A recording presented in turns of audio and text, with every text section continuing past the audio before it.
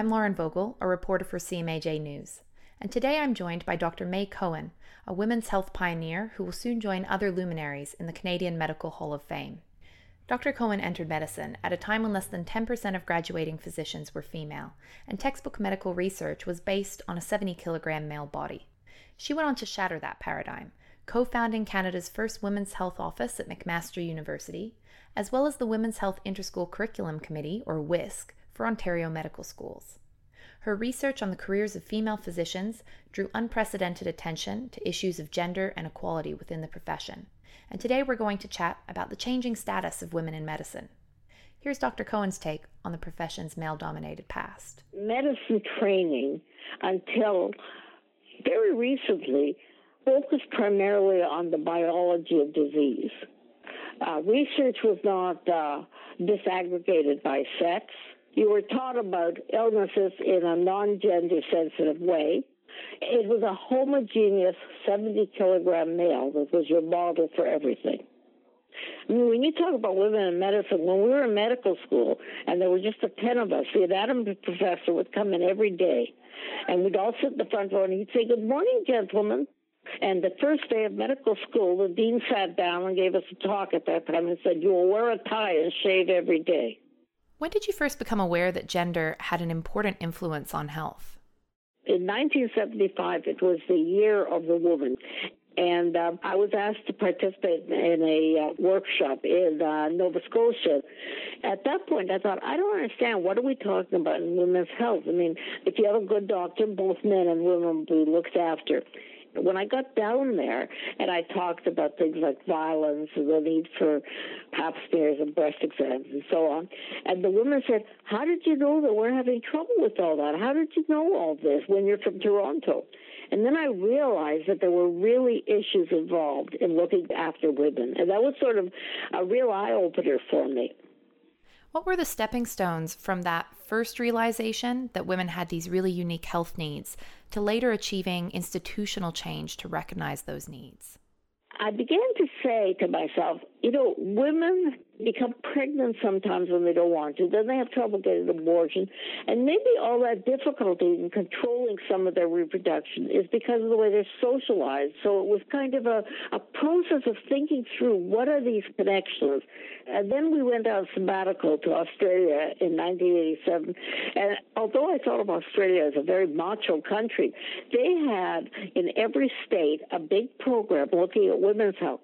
And when I got back, I decided that we have to do that at McMaster as well. There were people in all of the 5 medical schools that I knew who were also interested in women's health. And we came together and formed an organization which we called WISC, Sweep Out Discrimination. That's why we called it WISC.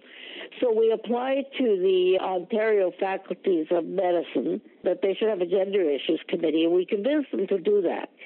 From that, we began to develop policies. We did research on representation of women in the higher echelons of leadership in terms of salaries and so on. Meanwhile, I was also appointed at school on a number of committees dealing with women's health, and there were some studies on women faculty. So these all seem to come together. How did people respond to your work?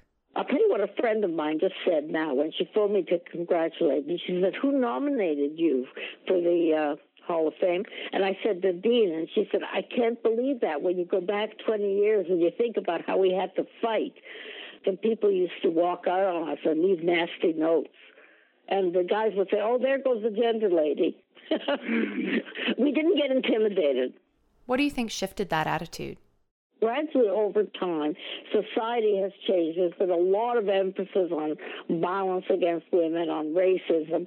So it's been a gradual social development in which I played a part in terms of working with people in academia and probably being ahead of a lot of other people in terms of the timing. And I think my part was that I was brought up in a very liberal family, and I was very conscious of the fact that there are social factors which influence health, which frankly a lot of people in medical school who came from wealthy families, doctors' kids and so on, weren't that conscious of that. Many of the professional barriers that you highlighted in your research on female doctors, including the impact of having a family, are still concerns for women entering medicine today. Are we really seeing progress on these issues now that there's more awareness? It's better in terms of leadership, but many women cannot undertake leadership roles, particularly in their younger time of their career, because they're raising small families and they're carrying the weight, and there's always that family-career conflict. We used to say that men who want to be leaders, their career path is a fairly straight career path upwards, whereas women may go through cycles in their career development depending on whether or not they have family, what their husbands are doing, and so on. How does your experiences as a woman in leadership color your lens on this issue? Well, let me tell you one thing that I did encounter. I became the Associate Dean of Health Services. I found out that I had been offered something like $20,000 or $25,000 less than my predecessor. I was so grateful because I'd been given a raise for my position as a professor, but not in a leadership role. Based on the work you've done on gender and practice patterns, how do you see the profession changing as more women become doctors? It transforms it a little bit. I mean, there was a very low proportion of women in some of the specialties like neurosurgery and orthopedics. And I think now with more women in medicine and more women entering those professions, younger women see them as role models and see that it's possible to do that. So I think that's changing in terms of career choices. In terms of what women were doing, it seemed that women were, first of all, working fewer hours, but not much fewer. They were earning less at that time, and they tended to do more counseling and supportive emotional work than men. And those are the kinds of patterns we saw. Now, that wasn't universal because one of the people we interviewed at one point said, just because I have ovaries, don't expect me to be a sob sister. What do you think about the argument that doctors' pay and prestige will decrease as more women join the profession? I'm not surprised to hear you say that because I've heard that for a long time. I have trouble with that because I don't believe that women are lower status.